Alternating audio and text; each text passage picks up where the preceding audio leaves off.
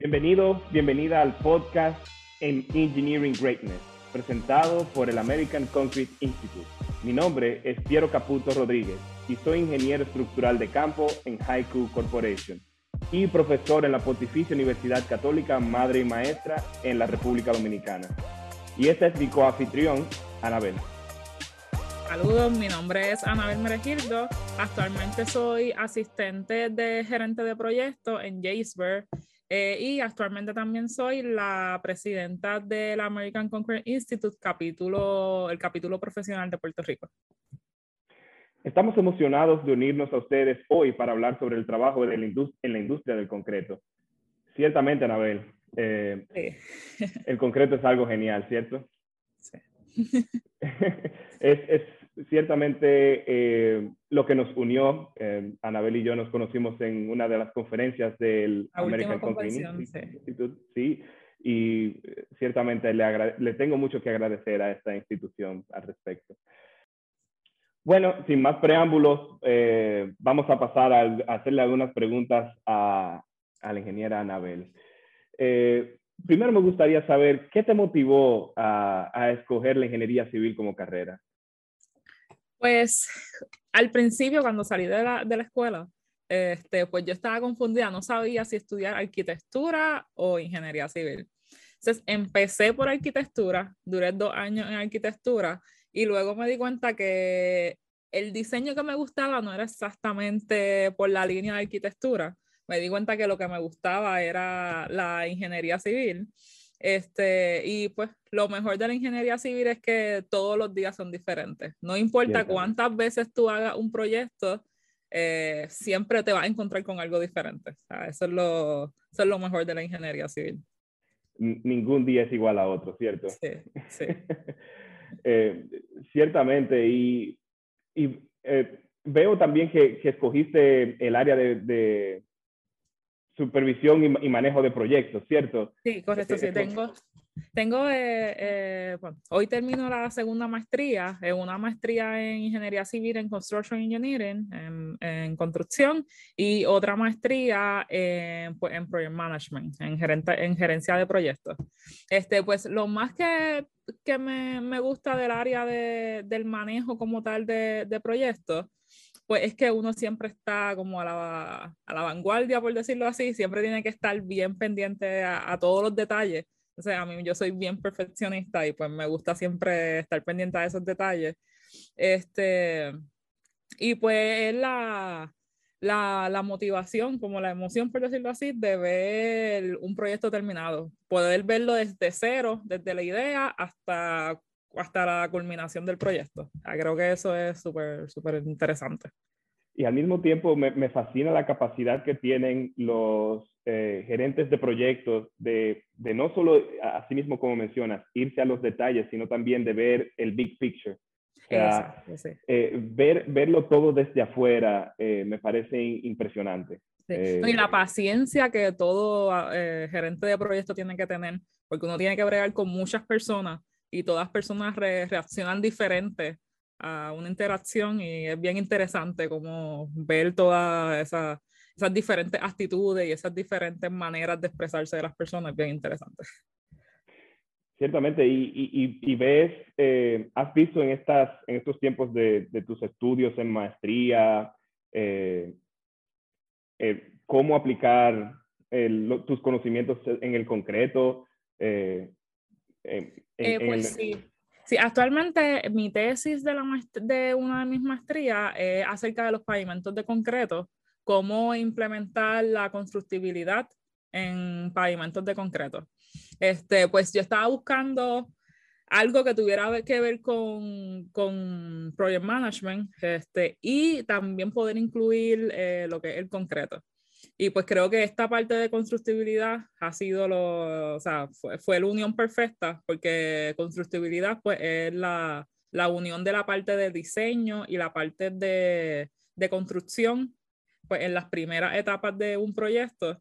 Y pues creo que por lo menos en la tesis pude poner eso bastante, o sea, pude incluir el concreto bastante bien. Justo antes de ir a la última pregunta, ya que mencionaste eso, me parece sumamente interesante porque he estado trabajando en algunos proyectos de tesis, asesorándolos acá, y justo he estado tratando de aplicar la metodología usada en Oklahoma, que lo vi en esta última conferencia de la CI del Tarantula Curve. Yo quedé fascinado y los resultados han sido impresionantes. Sí. Pues yo cogí el tema de mi tesis porque el presidente anterior, en uno de sus memos de presidente, pues estaba hablando de constructividad. Y era bien interesante el ejemplo que él daba, porque era como si un juego de fútbol, pues si ponen a uno de los equipos fueran los árbitros y el otro equipo fueran los jugadores, los mejores jugadores de fútbol. ¿Y quién uno piensa que va a ganar? Entonces, ese ejemplo que él dio fue bien interesante porque pues uno dirá, bueno, tal vez los árbitros, porque los árbitros se saben todos los truquitos, pero los jugadores tienen la condición física, fue bien interesante. Esos memos de los presidentes son bien interesantes. Cierto. Sí. Ahora pasando a la próxima pregunta, que ciertamente se conecta un poco con la primera. ¿Qué deseas haber sabido antes de graduarte y comenzar a trabajar? Pues la paciencia que uno necesita para estar en el campo de la construcción. Pues en general, pues uno tiene que tener mucha paciencia y sobre todo siendo mujer, pues a veces es difícil, hay mucho machismo todavía, queda mucho machismo por ahí y pues uno tiene que tener mucha paciencia. O sea, por lo menos yo tuve la oportunidad durante la universidad de hacer mucho networking con diferentes profesionales y que eso me abrió muchas puertas en el mundo de la construcción. Pero ese detallito de que uno tiene que bañarse de paciencia cada vez que uno va para un proyecto, pues me hubiera gustado saberlo en la universidad. Ciertamente, el escuchar, yo llevo 30 años haciendo esto, 30 años haciéndolo mal quizás. Es muy común escucharlo. Y me imagino y justamente era uno de mis puntos a conversar sobre esta pregunta, porque es muy interesante al uno salir de la universidad, acabado de graduarse de grado, encontrarse con estas personas, uno siente que sus conocimientos están todavía muy frescos. Pero yo creo ciertamente que uno sale con unos buenos conocimientos para poder argumentar con esas personas, ¿cierto? Sí. A mí, por lo menos personalmente, yo creo que envolverme en los capítulos estudiantiles, porque estuve en el American Conference Institute, o sea, fui la presidenta también del capítulo de la universidad y estuve en la Asociación de Contratistas, estuve en la ACE, pues, envolverme en todos esos capítulos me ayudó mucho a pues, hacer ese networking y a poder tener la confianza de que cuando yo llego a un proyecto, pues ya yo puedo hablar con ellos como si tuviera 1000 años de experiencia porque tengo esa confianza gracias a haberme involucrado en los capítulos cuando estaba en la universidad. Ese es un excelente consejo para todos y todas que estén por ahí queriendo saber cómo poder afianzar esos conocimientos y usarlos en el campo. Entonces, ya que mencionaste eso, durante tus estudios en el grado, ¿tuviste esas oportunidades de participar en competencias de ACI, ya que fuiste presidenta del capítulo? Sí, pues en el 2015 fue mi primera competencia en Denver. Pues ahí, pues detrás, yo nunca había tocado una mezcla de concreto en mi vida. Y cuando empecé a coger las clases de materiales en la universidad, pues el ayudante del profesor me dice, mira, conozco a una muchacha que tiene un capítulo y están buscando personas para que la ayuden a mezclar concreto. Y pues me presentó en ese momento la presidenta, que era Sheila, y me dice, ven mañana a mezclar. Entonces me dan un vasito pequeñito de fibra, de fibra de plástico. Y a mí dice así, ven mañana que vamos a mezclar. Y lo primero que hacen, cuando yo llego, lo primero que veo es el trompo de mezclar, que yo nunca había visto un trompito. Y yo, wow, eso se está moviendo. Y eso tiene cosas adentro. Y pues lo primero que hacen es, ya habían empezado a mezclar y me dan el vasito de fibra. Y yo le digo, mira, no, yo no voy a tocar eso, yo no voy a acercarme a ese trompo. Y pues ahora hasta meto la cabeza dentro del trompo y todo a ver, a ver las mezclas, que es bien... Sí. O sea, esas competencias fueron bien interesantes. De ahí estuve en la competencia de la bola de bowling, la del mortero, y estuve en varias competencias más. Y pues la experiencia es bien gratificante, porque uno pues el hecho de tener que leer todas las especificaciones para una competencia, luego yo en los proyectos, pues cuando uno tiene que leer las especificaciones del proyecto, pues es casi lo mismo, es como que las competencias te dan un preview de lo que es leer una especificación para un proyecto. Sí. So, creo que todo estudiante debería pasar por lo menos una competencia de la CI en su vida.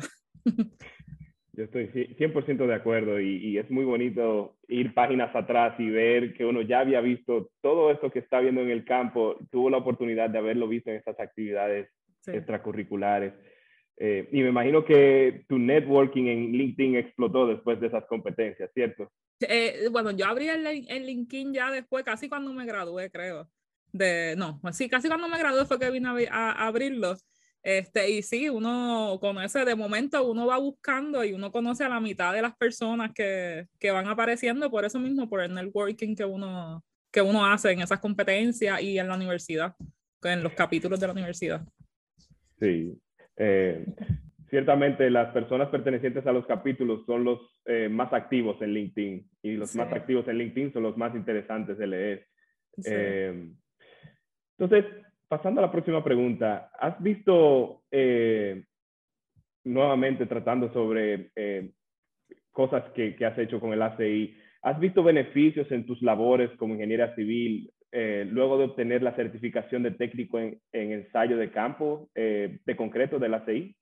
Pues sí, yo saqué esa certificación cuando yo trabajaba en un laboratorio de concreto en una de las cementeras de Puerto Rico y pues saqué esa certificación y pues en ese momento me ayudó mucho, pues para poder para ayudar a mi jefe en todo lo que eran las pruebas. Entonces, ya después que ya empecé como Assistant Project Manager en diferentes proyectos, pues actualmente me ha beneficiado mucho porque actualmente yo estoy haciendo casas de reconstrucción. Entonces, pues mi compañía, todas las casas son en concreto armado. Entonces, pues puedo ayudar al contratista, puedo ayudarlo. O sea, soy de gran apoyo para esos contratistas gracias a tener esa certificación. Ciertamente, porque hay muchos conocimientos empíricos que tienen su valor, pero que no están algunos en las especificaciones de algunos ensayos y tienden a hacerle ayuda o desayuda a tus resultados, como el no saber la influencia del tiempo en el cono de Abrams, la temperatura y demás, cómo manejar el cono de Abrams. Hay gente que le da una media vuelta, hay Sí, otros ahí que dañó no. la muestra. Sí. He escuchado a ingenieros hablar sobre eso, que debe ser así y no. Exacto. No, no y Entonces, los cilindros, lo peor que me ha sucedido en estos proyectos es que no saben coger un cilindro. Entonces, de momento el cilindro dio 1000 PSI. ¿Cómo es posible? Si esa gente tiraron ese concreto súper bien, la concretera, yo sé que envió el concreto bien, y pues si no hacen el cilindro bien, no van a tener los resultados correctos de los PSI. creo que ahí tenemos un tema para el final, hablar sobre las similitudes, porque todo lo que mencionaste allá, las similitudes entre Puerto Rico y República Dominicana, todo lo que mencionaste ahora mismo es el día a día del ingeniero de campo en República Dominicana. Sí. Pero es excelente el tener esa oportunidad de hallar certificaciones que te puedan aportar más a tu ámbito, porque uno aprende mucho en las universidades sobre la teoría, sobre cómo funcionan las cosas. Pero a veces no tenemos la oportunidad, por ejemplo, algunos que no tuvimos esa oportunidad de pertenecer a capítulos de la ACI durante nuestra universidad. Yo apenas toqué un par de mezclas antes de graduarme. el desconocimiento de esos ensayos pudo haberme llevado a hacer errores luego en el ejercicio profesional a mi inicio. Que ahora lo veo y hago así. Wow, vaya, que sí. Pero ciertamente me parece genial. Entonces, hablando sobre todo lo que hemos visto, sobre tus enfoques profesionales y demás, ¿qué te hizo enfocarte en el área del concreto para tu carrera?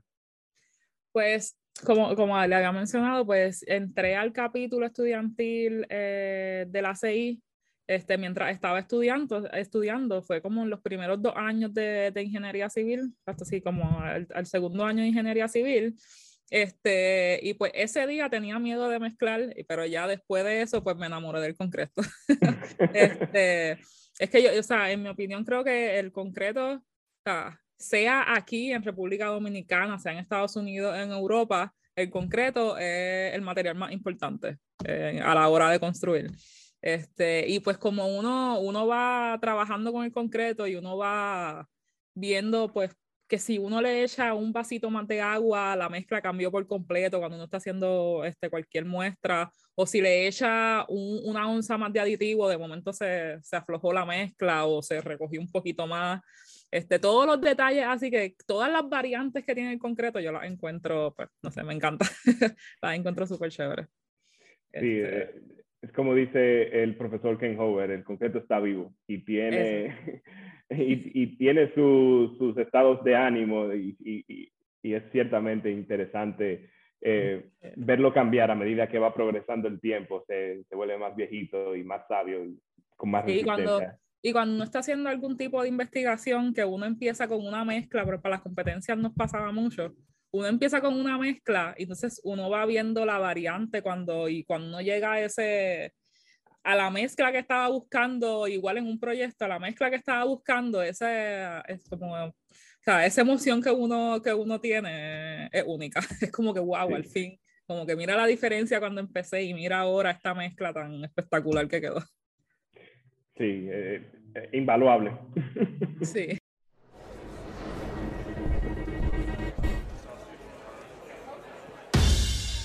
Connect with thousands of the concrete industry's brightest minds at the ACI Concrete Convention. Held each spring and fall, the ACI Concrete Convention is the world's gathering place for advancing concrete materials, design, construction, and repair, bringing together the world's most well-known leaders with professionals looking to learn. With more than 40 hours of technical and educational sessions, professionals can take their concrete knowledge to the next level. Want to get involved in developing the latest concrete codes, specifications, reports, and programs? Stop by an ACI committee meeting or join any one of ACI's 400-plus committees. Looking to compete in a hands-on concrete competition against other students from around the world? Recruit a few of your classmates and form a team to compete in the student competition. Need to grow your lead database or connect with potential suppliers and customers? Sign up to be an exhibitor or sponsor. With a convenient and central location, the exhibit hall is the perfect spot to catch up on the latest industry products and technology or establish a new business connection.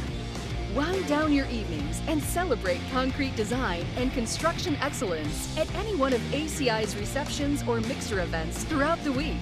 Whether you're a long-time returning attendee, showcasing your latest products, competing in the student competition, or attending your first ACI committee meeting or convention, join your fellow concrete enthusiasts at the world's gathering place for advancing concrete.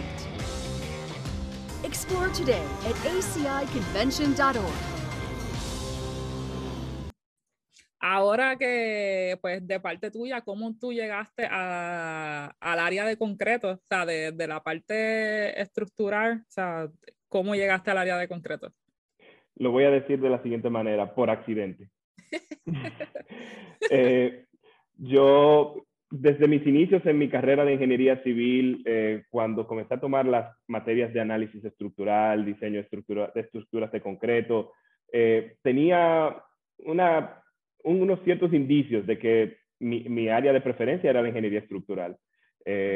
eran las materias en las que me iba mejor, las aguas no tanto, y en carreteras me gustaba, pero siempre fue ingeniería estructural y era donde sacaba las mejores notas. Tuve excelentes profesores y tuve la oportunidad de trabajar con uno luego. Cuando realicé mi maestría en la Universidad de Utah State, tuve la decisión al final de trabajar en un academic training o entrenamiento académico. Te lo proporciona la visa y realmente una excelente experiencia, muy recomendada.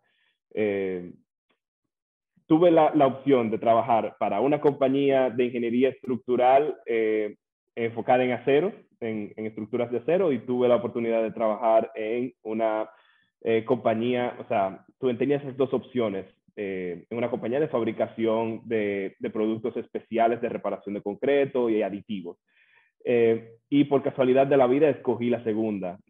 No era mi primera elección y no era lo que principalmente buscaba, pero a través de esta compañía, llevar los controles de calidad, hacer todas las mezclas, y así como tú misma dijiste, realmente después de allí me involucré en el ACI, me hice miembro del ACI y como miembro profesional, no estudiante ya, entonces tenía acceso a varias cosas, iba viendo los videos, y fui a mi primera convención del ACI en Las Vegas, la cual adoré. Y el ir y conocer a las personas que escribieron algunos de los libros en los que estudié es una experiencia invaluable. Y cuando se me ofreció el ser profesor de la Universidad Pontificia Católica Madre y Maestra, como en la parte del laboratorio de materiales de ingeniería civil, realmente tenía bastante conocimiento por el trabajo que ejercí en Maryland, y desde ahí no he salido del concreto. ¿Y qué consejos le puedes dar a estudiantes que estén pensando en diferentes internados o que estén en esa misma línea de no saber si coger un internado o no mientras estudian? Mi principal consejo es, todo puede variar.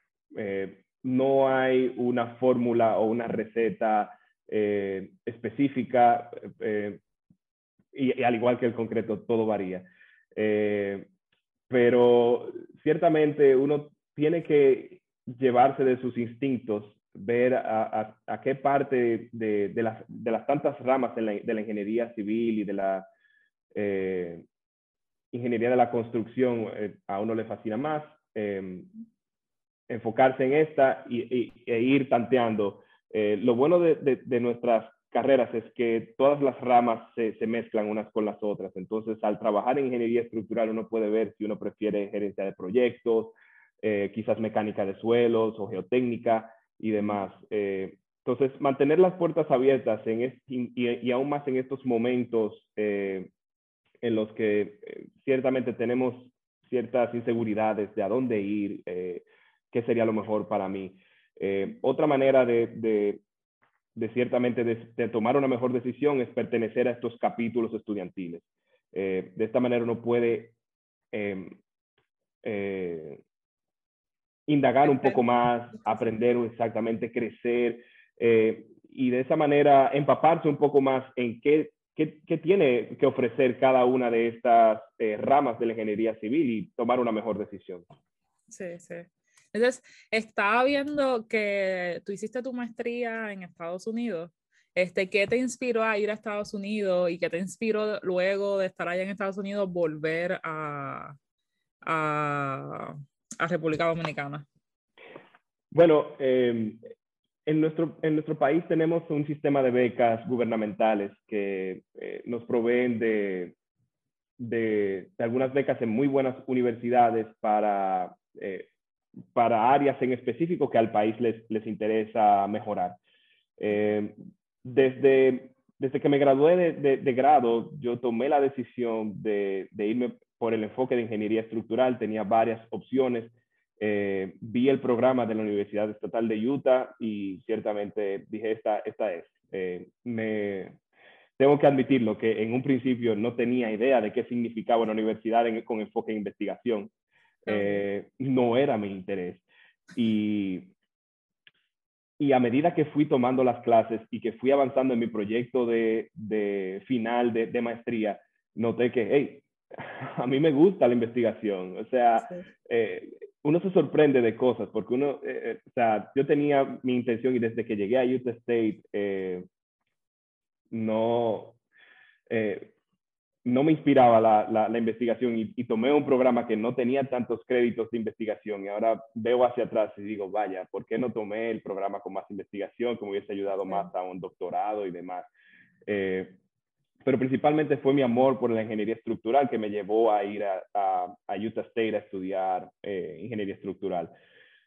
Luego tomé ese academic training en Maryland, donde nuevamente tuve esa nueva chispa. Mi carrera está resaltada por ciertos hitos o chispas en el concreto. Entonces me fascinó el concreto. Entonces dije, bueno, investigación, concreto, vamos a unir esto. Y ciertamente los tipos de becas, y es bueno informar esto porque es algo que yo hubiese deseado saber antes. Existen varios tipos de becas para ingresar y estudiar en Estados Unidos. La que me tocó a mí fue la visa J1, la cual tiene ciertas restricciones en el tema de el trabajo luego de haber ejercido la maestría.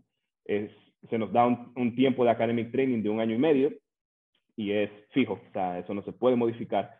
El estudiante deberá volver a pasar 2 años en el país donde estuvo para obviamente hacer el reembolso de la inversión que el país hizo para darme mis estudios. Entonces tuve que volver ejercer acá por 2 años para que el país se reembolse y se beneficie de esa inversión. Ok. Entonces, pero tienen la oportunidad nuevamente de solicitar la visa para poder ir a Estados Unidos.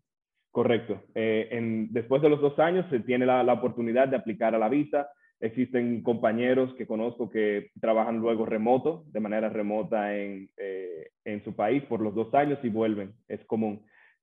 Para algunos allá, las visas F1 tienen ciertos otros beneficios, como que en una estadía de hasta 3 años trabajando, lo cual en algunos estados es tiempo suficiente para poder optar por una certificación de ingeniero profesional, lo cual era una de mis metas al final. Y nuevamente, una de las cosas que hubiese deseado saber al escoger el tipo de beca que escogí. Sí. Entonces, y la certificación de ingeniero profesional, que lo coge acá en Estados Unidos, ¿es válida ya en República Dominicana? O sea, ¿la toman en consideración? No, excelente pregunta. No, pero sí tiene cierto peso. Cuando uno, por ejemplo, en nuestro país, quizás, bueno, como Puerto Rico es parte de Estados Unidos, no tienen eso, pero en nuestro país tenemos varias inversiones extranjeras, las cuales vienen con especificaciones extranjeras, ya sean de Europa, Estados Unidos, Sudamérica y demás. Entonces, un plus. Correcto, es un plus, quizás como gerente general o como ingeniero o como ingeniero estructural 2, 3, 4, 5. Es de mucho beneficio tener a alguien con una certificación interna, o sea, de las especificaciones que se están obteniendo para ganar algún tipo de obra. Acá en Puerto Rico, nosotros sí sacamos la P aquí en Puerto Rico, pues solamente podemos ejercer aquí en Puerto Rico y creo que en algunas partes de Florida, no estoy segura. Pero ya si nos vamos a cualquier otro estado, tenemos que volver a coger la P en ese estado. No es todo el examen, pero sí hay que coger un examen para validar que puedes ejercer en ese estado. Sí, eso es todo un tema para un podcast nuevo. Sí, completo, un podcast completo, sí. Entonces, también te quería preguntar qué consejos le podías dar a jóvenes que están empezando en la industria de estructura, o sea, en el área de la estructura. Perfecto. Ciertamente es bueno saber que en el área de las estructuras tenemos ciertas especificaciones y ciertos códigos de práctica de cada uno de nuestros países. es bueno empaparse en estos, saber que no necesariamente lo que se aplica en Estados Unidos o en México se puede aplicar en República Dominicana, y escoger un buen mentor. Una de mis principales recomendaciones es escoger un buen mentor que te pueda enseñar a no tan solo utilizar los programas de cálculo, sino a generar tus propias hojas de cálculo también, personales, automatizadas, a saber entender los códigos y cómo trabajar en ellos para poder lograr un producto que es tus entregables. También para los ingenieros en estructuras hay que dibujar. Tenemos que saber dibujar y sería bueno siempre tomar uno de estos cursos o dos en el área de dibujo para poder hacer los detalles, que sean claros y que puedan entenderse. Principalmente en la parte de conexiones metálicas también y anclajes al concreto. He visto que necesitamos mucho detalle en ese tipo de entregables. ¿Y tú estás en el área de estructural en el field, o sea, en el campo, o estás más en la parte de diseño estructural? Yo, mi título de trabajo es ingeniero estructural de campo.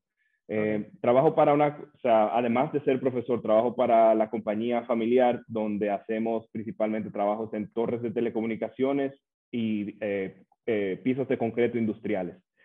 En la parte de torres de telecomunicaciones, yo estoy encargado de realizar el diseño estructural o el chequeo estructural de algunas de las torres que estén deterioradas, evaluar algunas posibles soluciones, hacer el diseño de las fundaciones y especifico el diseño de mezcla de las fundaciones y el diseño estructural del armazón, de la torre, de las fundaciones y demás. También que es algo que nosotros los ingenieros no conocemos mucho, pero tenemos la influencia de algunas de estas estructuras sobre estructuras existentes. Entonces tenemos que hacer todo un trabajo de reconocimiento estructural, de retrofit en algunos casos, y de la evaluación estructural del edificio existente, la estructura existente, bajo cargas nuevas de viento, atracción, que se le ejercen por estas estructuras. Y sí, ese es mi enfoque, pero principalmente en el área de campo, yo superviso todo. Si hay algún problema, voy a la oficina y hago mis cálculos estructurales para verificar qué tipo de solución hay que proveer para... Sí, que necesitas también saber de la parte de diseño para poder ejercer la parte de field engineer en estructural. Correcto. Sí, sí. Entonces, pues ya lo mencionaste ahorita, deberíamos hacer como que una pequeña comparación de lo que es la construcción allá, cómo está trabajando la construcción allá, y pues yo después te cuento acá en Puerto Rico cómo va la construcción acá. Yo creo que es pertinente. Ciertamente, el área del concreto en nuestra media isla de República Dominicana tiene ciertas condiciones muy interesantes.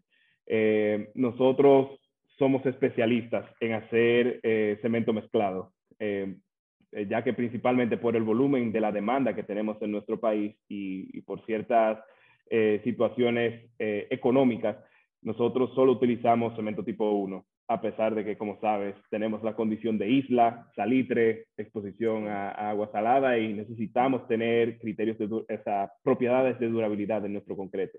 Sí. Entonces, ciertamente a mí me parece muy chévere que nosotros, como decimos en buen dominicano, nos la buscamos, creando concretos mezclados, mezclando ceniza volantes, polvillo de sílice y demás para mejorar ese aspecto. Es decir, ¿allá usan mucho fly ash y slack? ¿O sí. Sí. De fly ash no tenemos mucho slack, pero sí tenemos polvillo de sílice para, en algunos casos, de alta exposición. Esos son los dos principales materiales cementicios alternativos que usamos. Okay. Sí, igual que acá. Nosotros también pues, tenemos bastante concretera acá y pues también utilizamos, normalmente siempre se utiliza el tipo 1, o si no, pues el tipo 1S que es con slack. Y también pues añadimos fly ash. Hubo un tiempo, que no estoy segura si ahora todavía está así, pero hace varios años atrás, hace como 3 o 4 años atrás, el fly ash estaba súper, súper caro. Y pues estábamos utilizando más slack que fly ash. Pero actualmente he visto que se está usando también bastante fly ash. Interesante. Nosotros en el pasado no usábamos tanto fly ash, pero se abrieron unas cuantas plantas de quema de carbón nuevas en nuestro país y el fly ash realmente ha reducido bastante en su precio porque no tenemos que importarlo ya. Y el volumen que producen es bastante para la industria de acá. Una de las cosas que aprendí en arquitectura es que pues estos países de Latinoamérica todos estamos acostumbrados a ver el concreto.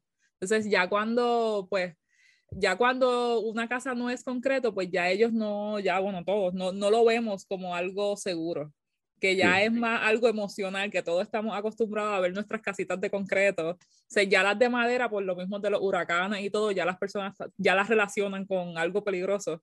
So que por lo menos acá en Caribe y Latinoamérica casi siempre todo es concreto, todas las casas.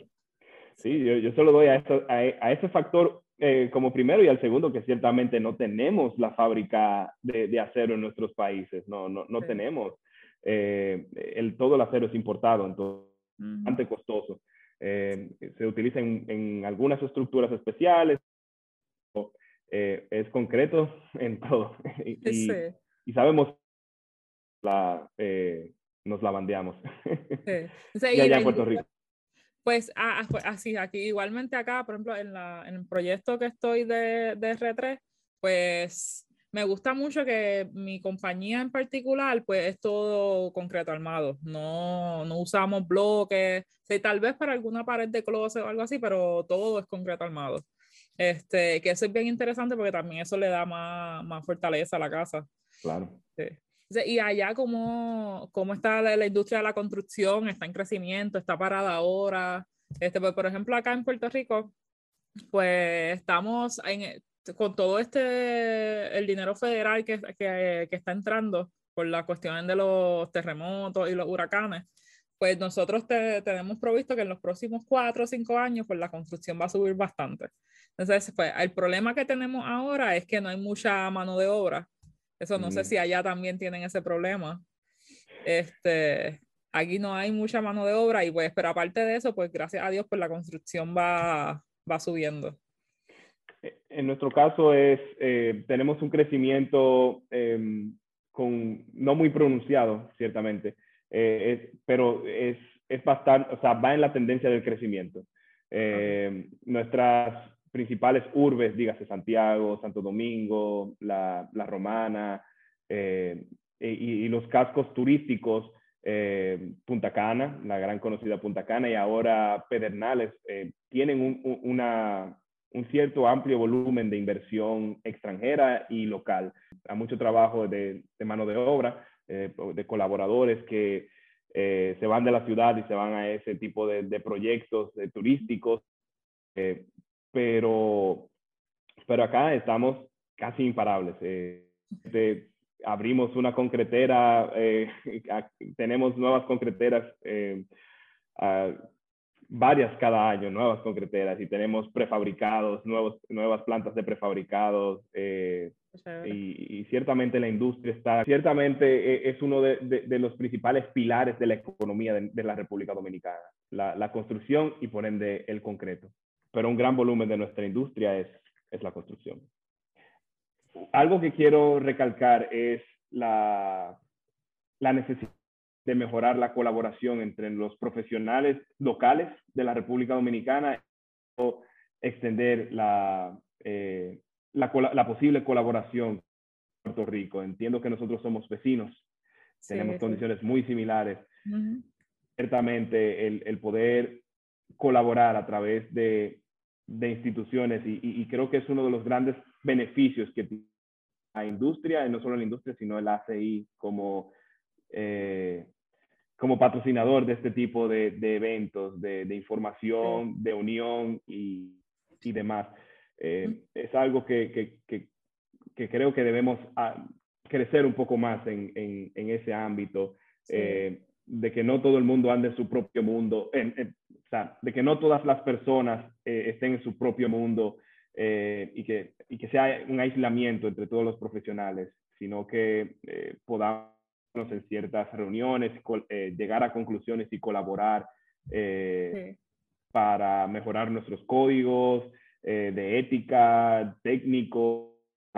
Creo que es algo que soy un advocate para eso.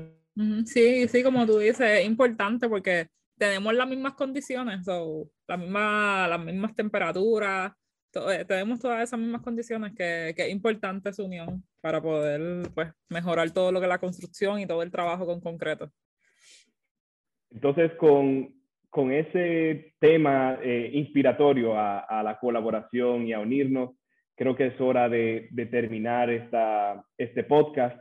Nuevamente les agradezco por escuchar este podcast en Engineering Greatness. Muchas gracias por escucharnos. Y pues nada, esperamos poder conocerlos a todos y poder volver a ver a Piero en la próxima convención. Ojalá que sea con un grupo de estudiantes en competencia. Sí. Esa es mi meta. Sí, yo también estoy acá haciendo pushing para llevar los estudiantes de diferentes universidades de Puerto Rico a todas las competencias que vienen por ahí. Ahí vamos a colaborar entonces. Escribiré un correo. Sí. Nuevamente a todos y a todas, muchísimas gracias por asistir a este podcast provisto en Engineering Greatness en España. Provisto por el ACI. Bye.